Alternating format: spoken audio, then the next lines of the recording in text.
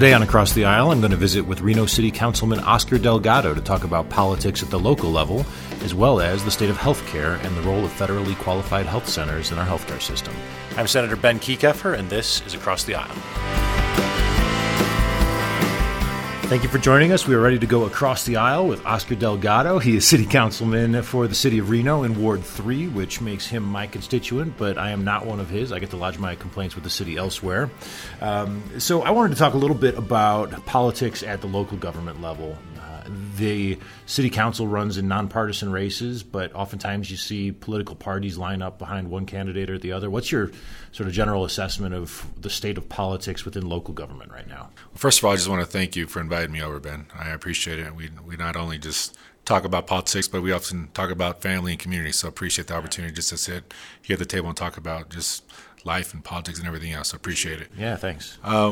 With respect to just the partisanship and the way we run races here locally, there are definitely party politics involved, but to be pretty honest with you, I'm not necessarily really involved with the Democratic Party. I am a Democrat. But one thing that I hold true to myself is that I know I don't have a D or R next to my name when my name's on the ballot. I really strive to work with everyone in my community and represent everyone as best as I can. And of course, like anything else, there'll be some issues that we just don't align with. But I try not to let party get involved with that. And I've been lucky enough to, in the time that I've been elected, even back in 2012, way back in 2012, that I had strong support from both sides. And that meant a lot to me because my hope is just that I was doing the right job, doing the right work, and asking the right questions. I think that's true. I think not having a party label next to your name when you're on the ballot probably makes it a lot easier to get sort of bipartisan support. I mean, you were elected in 2012 and again in 2016. If you decide to stand for election in 2020, you'll have my support, right? And despite the fact that you're a Democrat, right? And even if you had a D after your name on the ballot, I'm sure I'd still be able to support you. But it makes it a heck of a lot easier being in a nonpartisan race, right? And there's just something about it that makes it easier for people to, I think, generate support from both sides. Yeah, and one of the interesting things for me is when I ran in 2012, I had quite a few Democrats because I wasn't involved in the party, so to say. So in 2012, a lot of people thought that I was a Republican, just because a lot of the host committees that people were out there raising money more supported for me were held by Republicans here in our community. And I was straight with them saying, no, I'm a Democrat. I've also benefited from a lot of people who happen to be Republicans that gave to the nonprofits that help support me and I'm a product of. Boys and Girls Club. The Boys and Girls Club, I was a kid. I went there. Kept me out of trouble, helped me with my homework, gave me my first job, and gave me opportunities and scholarships. And a lot of those on the board are Republicans. And they were some of my first supporters right off the bat. And so, for me, again, it's not a party. It's just also going back and just acknowledging their support, but also being straight and candid with them about, I don't necessarily agree with you on that issue because of this, or that. There are some, of course, local elected officials that really run that party line hard. And I oftentimes always very candid with them too by just saying that's not me. Again, I'm out there knowing that the government can't do it by themselves, and so there's a lot of private-public partnerships that enable us to get the resources we need. Another one, for example, is Trainer. When the Trainer pool was burglarized and was vandalized, the city didn't have enough money to rebuild it and get it back up. So I had to go out and ask the private sector to go out and help. And for me, that was important, making sure that I didn't already draw a line in the sand saying I'm only going to work with this party, this or that. It's you got to work with everyone, and that's the only way we're going to be able to make sure that everyone's in a good place and quality of life is there. It's all about relationships. Absolutely. Right? And, being able to have relationships with people and disagree when you have to and still like each other and get along. That's how you get things done. And at a local government level, it's probably more critical than anywhere. Yeah, that's the hope. Absolutely. I would think. Are national issues starting to sort of infuse into local government? I mean, you see it a lot in places like Seattle or other big cities. I was just in Seattle last week, and a lot of those national issues sort of are trickling down into local government. Are you feeling that in Reno? I am. I'm having to speak out on issues I didn't really thought that I would need to, especially at the local level. Early on I had to go on and speak out in support of DACA. And that for me is very important because of my constituency in terms of Ward 3. Ward 3, again, is probably your older communities. Back in 2010, after that census, so it became the first majority ward. So there's a large Latino community in Ward 3. And when there's references by the administration that's talking about getting rid of DACA, or there's issues related to immigration, that starts to impact my communities in the sense of people not wanting to go to school or go to the parks or go to the grocery stores, and that starts to really embed and impact local government safety issues, right? It starts to impact the way people feel about where they live. And so for me to have to go out and now have to speak on a national issue that we don't necessarily have anything to say about is kind of was new to me, because I didn't think I'd have to speak on something like that. Having to push forward the welcoming cities resolution was something else that wasn't necessarily a city issue, but it was a sentiment I felt I had to speak on because it was changing the way we saw our own communities and the safety and the welcoming pieces of that.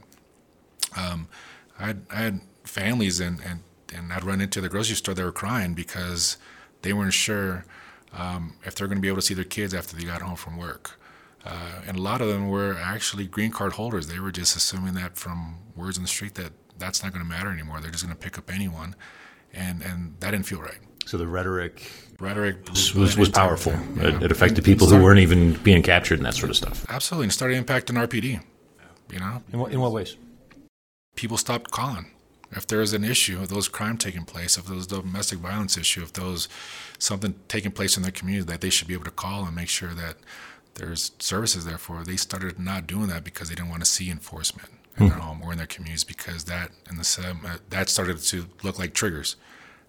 Was that going to be ICE? Is ICE going to be involved in that? Are people going to start getting arrested? Are you going to have to start showing you papers? It became this whole traumatic experience that, again, as a local elected official, I didn't think I'd have to speak on, but I was starting to. Yeah, a lack of faith in your government is a dangerous road to start going down.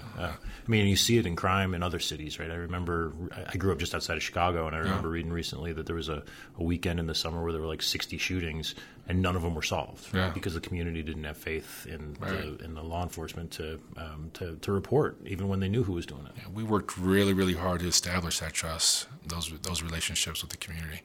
Really hard, and a lot of props to the Reno Police Department and the way we're handling that, and again, getting outside of our normal traditional ways of enforcement, but really being proactive and building those relationships so people are reaching out. Yeah, Chief Soto, I think, is doing a really good job. Doing a great job. Yeah.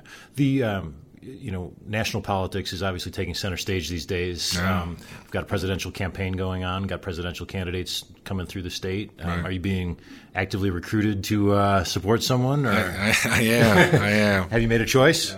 I have. I've come out and supported and endorsed Biden, and for various reasons, but most of it is just I think that he's someone that's going to be able to reach across the aisle and understand that it's we got to be able to do that in order to move the conversations forward. He's someone that has a lot of experience in that nature, and I also feel his relationship with Obama was going to bring forward a lot of the issues that I was supportive of. And so that to me was something that I could get behind. We'll see what happens after the primary, of course, after the caucus, who ends up out there. But great people involved. But some of the things that they're reaching for me as a local government official who came in 2012 when we were deep in the red is you can't promise everyone everything when there's not enough funds to cover everything. That's for sure. And so you got to at least bring some conversation, some practicality to all of it, and I think Biden carries a lot of that experience with him. Yeah, he's definitely spent a lot of time in the arena, right? And you don't do that without developing relationships across the aisle. That's Absolutely. For sure. One of the biggest issues that we talk about, at least in Reno, and I think it's true across the country. We're seeing it everywhere. Is homelessness. Yeah. Can cities fix homelessness? I've been reading a lot, right? Like a lot of folks, and a lot of articles, a lot of research, and I haven't seen a city that can fix the problem yet. I think we can try and manage it as best we can, and try to better understand what leads to homelessness. It gets very, very complicated. You've got to look at the cobweb of how people even end up being homeless, and how do we be proactive to keep them, housed as best we can. But you have people dealing with health issues. You have people dealing with the economics of it and the workforce issues. blight issues. I mean, there's so much involved with homelessness that there's not a one way to fix it all. And I think we're trying to understand that better here as a community. And one thing I'm proud of here in the community is that we've seen it now not as a isolated city issue, it's a regional issue. And to stand up a board like the Community Homeless Advisory Board, where now you have elected officials from the city of Sparks, Washoe County, City of Reno sit on to talk about these issues and better fund and channel resources to try and deal with the issue, is something that I've heard folks from Southern Nevada say that's something that we should probably consider thinking about, is making this and consider it as a regional issue. And then really leveraging and working strong with our nonprofit partners. Again, we can't do it all, and they do a great job, but also making sure who we support and funding and holding some accountabilities there as well, just to look at those measurements and those outcomes and constantly try and critique those outcomes and see and learn from them and what can we do a better job. Yeah, some of the criticisms that come down are that the city has taken steps that makes it sort of too easy to be homeless, too comfortable to be homeless in our community. And then there are communities that, like we just saw in Las Vegas, the city of Las Vegas just passed an ordinance that criminalizes sleeping in public spaces if there's room in their shelters, right? And then there's a huge backlash the other way. How do you respond to those criticisms that we are sort of coddling the homeless in some ways? Yeah, I don't think that's the case. It's just no question. Just looking at the data, it's really expensive to live in Reno now. It's really expensive, and there's not a lot of housing. And we know that we have a housing shortage, and we know that our shelter is over capacity, and we're having to put up a tent. And so, in terms of the beds that are available for those homeless, isn't necessarily true, because we can see that, we can walk down there and see it for ourselves. And I think right now we're doing the best we can to try and make sure that people also have we treat them as humans, right? And I'm very sensitive and thoughtful about that. But there's also organizations that we're funding to help with some of those resources, and we got to make sure that there's oversight, and we're doing our job to make sure that people are doing the best they can with the resources that they have. But it's no secret either that there's a lot of people moving into Reno. We're now dealing with those bigger city problems. So we've got to understand that we're not, special in that sense, where it doesn't happen in Reno. We got to understand that it can and it is. And so who are we learning from? I'm all about that, stealing and scaling. So let's go steal the best ideas that we see out there in the nation that people are working on and scale them to what we need to do here in the city of Reno and Sparks and Washoe County to deal with some of the homelessness issues. I mean, for me, I'd love to see a really intensive intake process, assessment, right? And once we see people that are vulnerable or in a state of homelessness, we know also that leads into that is the whole mental health issue. And we're 51st in the country, in the nation, right? And that's not right. And we need to be able to be proactive in terms of assessing kids when they're elementary school, so it doesn't impact them when they're adults and they can't hold a job. And so there's so many things that we got to consider that we're missing out on, that we're catching things at the end of the road, which we all know is a lot more expensive. Absolutely. All right, we're going to leave it there for now. We're going to take a quick break, and we're going to come back and talk a little bit more about one of the key drivers that we discussed a little bit, and that's healthcare. Oscar is Chief Executive Officer of the Community Health Alliance, and we're going to talk a little bit about his role there and what he sees in our community from a healthcare perspective when we come back.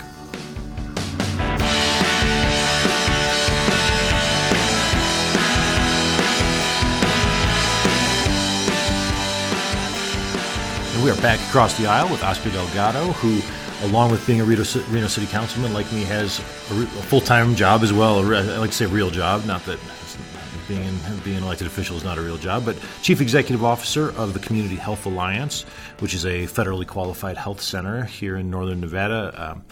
A lot of people don't know what FQHCs are.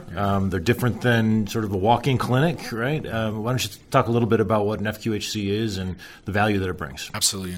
FQHCs the acronym stands for Federally Qualified Health Centers, and it was something that was brought into place by President Johnson way back in the 60s, and it was a way to really, it was the war on poverty.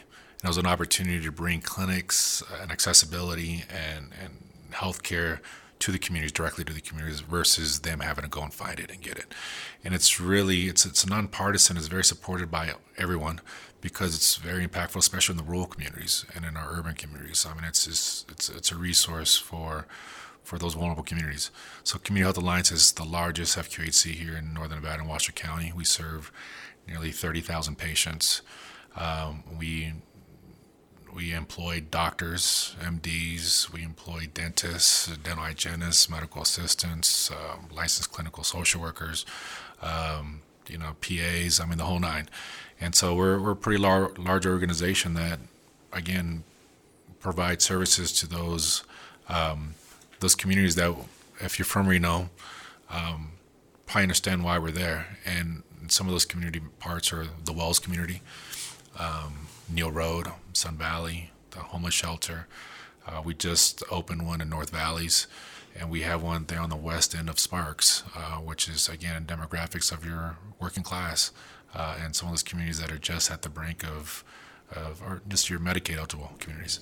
Right. So I think the funding streams are important for FQHCs, right? You get specific grants from the federal government, right? HRSA grants, and you also get an enhanced reimbursement rate for Correct. Medicaid, right? Correct.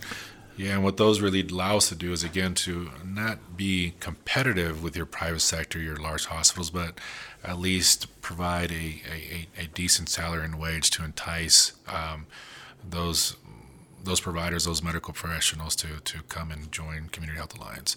And again, we there's quite a few things that FQHCs are flexible and able to do. Is we're also able to provide a wraparound services for those members that come into our clinics. Once we have them, we know how important it is to assess currently where they are and how we can refer them out to specialists if we don't have those specialties or those services within the clinic. Right. It's also not. It's important to note, right? It's not a free clinic. No one's getting services for free. Everyone's so you're required to have a sliding fee scale for people who are uninsured, right? Yeah, I'd say 60% of our overall patient load are Medicaid and Medicare eligible. 20% is commercial insurance. And so we take everything and anything, and the rest is a sliding scale fee, cash on hand to take care of those. I will say that our homeless clinic at the shelter is free for any homeless that establish themselves as being homeless, and that's a grant that we get through HRSA that covers that. And so those services, if you need a vaccination, you want to get an overall assessment, a physical, and those things, we'll cover that primary care service of it. We also provide dental. And on the dental end for the adults, it's just basically your emergency dental. But a big part of our practice is for youth, for our kids. So preventative dental care? Absolutely, yeah. And also, we also do restorative care as well. People have always reached out to me struggling to find dental care if they don't have insurance and they don't have a lot of money. It's just it's expensive and it's difficult to find. So it's good to provide that service. What are the sort of biggest gaps that you see in terms of your client base versus what might exist for sort of a doctor in private practice? I mean, what are the health disparities that your patients struggle with? You got to put yourself in the state of mind of knowing that a lot of our patients are your 9-to-5 working class community members that are either working in the warehouses or your service sector or housekeepers or your landscapers. They're the backbone of a lot of the jobs that make our economy run, right? And so, and in addition to that, it's their kids and their youth, they're their families. And so a lot of our families are the kids that live in those Title I school areas, right? And so a lot of the health disparities there that we're seeing within our clinics are related to diabetes, obesity issues, lack of physical activity.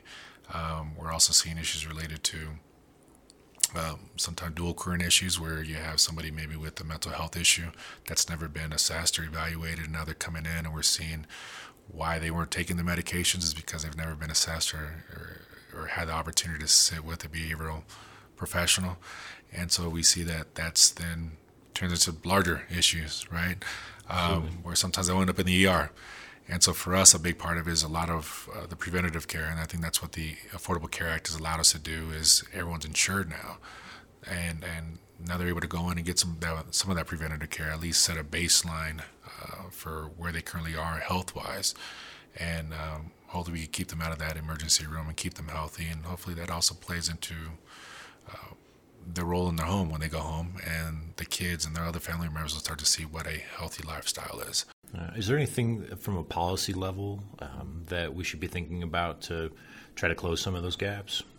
Yeah, I mean, we're always, it's like, Ben, one of the things we all know is with the larger demand, there's going to be larger demand on resources and Absolutely. funding, right? Yep. And money. And so it's kind of going in and saying, really evaluating and say, what evaluating, looking at pilots and saying, pilot programs and saying, has this worked, has this not worked? One of the things we're really wanting to look at is, for us, is how much cost savings have we done for the hospitals, to the overall health system? And hopefully, if there have been some savings in that sense, then can we get some of those savings so we can go in and maybe hire some more of those professionals that aren't reimbursed by Medicaid, by the Medicaid state plan, right? Because there are some positions that we know work, but they're not reimbursed for, so we got to go out and do the fundraising for, right, to keep people healthy, like care coordination or clinical pharmacists that we know that play a big part in keeping people out of the ER and keeping people healthy and in the workforce. Yeah. You CHA does have a pharmacy, right? We do. Yeah. So how do you manage prescription drug costs for low-income patients? So we're also eligible for a 340B program as an FQHC, so we get big discounted rates. So if you're a patient of CHA, you're eligible for and benefit from those rates. An example I usually use is Humira. Some people usually use for arthritis. It's a brand name. If you are out in the market and you purchase it over the counter, it's last time I checked, it was right around $2,500 a month, right, for prescription. If you're a CHA patient, you get it for $25. Really? Wow. And so, again, that's one of the benefits of an FQHC is we have the leverage of the government to go in and negotiate on our end for us at times, and let's get people cared for. But a lot of times, again, people are hesitant to or don't have the time to go and see a primary care physician. They can't take off. They can't go and see their foreman at a job site and say, can I take off because I feel sick? Because they know if there's someone else waiting right behind them to take their job, right? And so it's also being flexible enough to figure out how can we get out to the community more to serve them. So that pricing structure is negotiated by the federal government on your behalf and Yeah. applies to all FQHCs across the country? Correct. Right. And then so regardless of pay source, if you're insured through a private insurance company and you're a patient at CHA, you get that pricing. You get that benefit, yeah. And we prefer to because of that enhanced fee for Medicaid and Medicare patients, we prefer to have those patients only because we get that enhanced fee, but we'll take commercial, even though commercial insurances pay us a little bit less. Mm-hmm. You talked about the ACA. There's a lot of discussion, obviously, at the national stage about Sure. where we're going to move as a country with our insurance plans. There's the Medicare for All sort of universal coverage proposal that a lot of people have talked about. You have other presidential candidates sort of pushing back on that from an affordability perspective and saying that we should really be focusing more on providing a public option, and the goal is to get everybody covered. How we do that is sort of up for debate. What are your thoughts generally about the state of the healthcare system as it exists, as you as a key player in it? Yeah, it's still broken, right? I mean, and I say it's broken because in the sense where I think we've made huge strides through Obama and getting everyone covered. But then what that also highlights is the fact that we have a shortage of providers in our community, and so people are still trying to get that access to care. And once we start to figure out that and start walking backwards in the sense of people are covered, they still don't understand how to use their coverage. They don't know what they're eligible for. And not everyone takes Medicaid.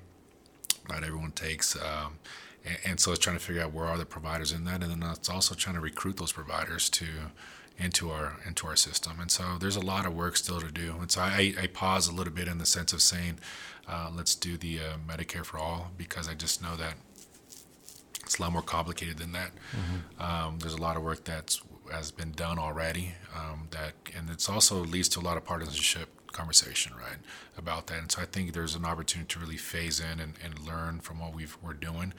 But to be honest with you, the Trump administration hasn't helped with that either. And it's actually what we're seeing is due to some of the actions from the administration, people have started to come off of insurance because now they don't have to, so to say, get insurance. You mean the elimination of the individual mandate? Right. So once you don't have it, there's a good chance you're going into the ER now, right? If something happens, we know how expensive that is. You also don't have a MCO or anyone else looking over you to try and help you to stay healthy or call on you to make sure you're staying healthy because you're not getting sick. And a lot of times people don't get checked in until they're real sick. Yeah. And then we know how much more expensive that is. So there's a lot of opportunity still to inform the community about how important it is to have coverage, to seek out a primary care physician, to have a home in terms of making sure that there's a home base to get those services, or else we're just flying off the seat of our pants, man. I think we'll close it there, but I think it's important to point out that if you're listening to this podcast in late November, early December, it's currently open enrollment period for Nevada HealthLink. That is where you can access any federal benefits you get from enrolling in a qualified health plan through the Affordable Care Act. So NevadaHealthLink.com is the place to go do that, and coverage is important, so you should take advantage of those benefits that are available to you. Oscar, anything else you want to weigh in on before we close it up? No, I appreciate you reaching out. I think we're all trying to do the best we can for our community, and really lucky to have access to everyone. And I thank everyone out there for being supportive of. Appreciate it, Oscar. Thanks for joining me. Yeah, thank you. This has been Across the Aisle with your host, Senator Ben Kekeffer. Stay up to date and join the conversation on Facebook, Twitter, and Instagram, or sign up for the newsletter at benfornevada.com.